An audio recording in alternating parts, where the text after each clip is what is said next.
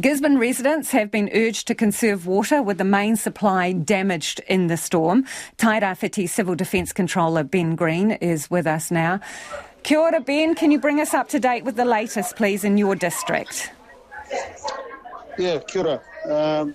Certainly very much still in the aspect of trying to deal with the priorities, particularly relating to key utilities for Gisborne.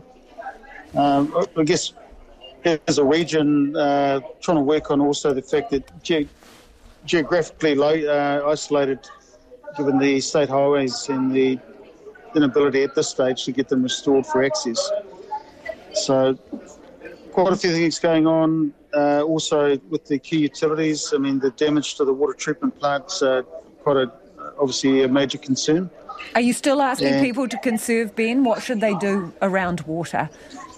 Oh, absolutely. If they don't change behaviour, and we've just issued managed to get a print run for the Gisborne Herald with a foot delivery of the newspaper to take that message to households. We can't and don't have cell phone or the ability to directly communicate with people. And really that message is you need to, as a community, come together, look at the key focus, particularly in terms of conservation. If that's not really put in place or we're not seeing the demand reduce, we certainly run the risk of running out of water in the city. Can you see whether people have eased off on water consumption?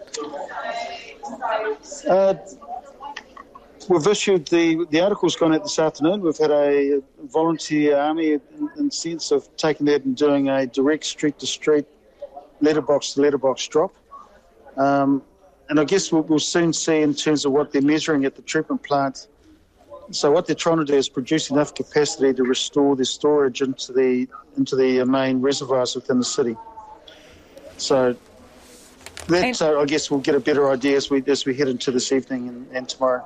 What about food and essentials? Supermarkets, are they open? Are people able to use their cards for transactions? In a limited capacity, we've had to look at expedient options to restore data. In the most part, that's sort of via Starlink terminals and working with the local technician just to get Wi-Fi access for point-of-sale transactions. It's certainly limited. Equally, we have fill stations that have restrictions, but they're at this stage cash only, given that we don't have enough equipment to really support them to do electronic transactions. That's pretty difficult for people if they don't have cash in their back pockets. Oh, look, it's extremely difficult. We're in a cashless society, so when you're asking for legal tender by way of cash to be used, that creates problems. But equally, recognising that as well, we've been working with the business community, which includes the banks, around the ability to try and support or activate a couple of ATMs and being able to manage that with the ability to allow whānau to get access to cash. So you have on a drawing board. You still don't have ATMs to draw money out? That's something you're still working on, Ben? Anything that requires data at the moment, and it's not running on a satellite terminal, right down to households, we don't have people connected in that regard. So, on that note then, cell phone and communications. We were told at the Prime Minister's press conference that it is a priority to try and get you guys at least voice and text. What have you been told about when you might get some more comms for people living in Tairawhiti?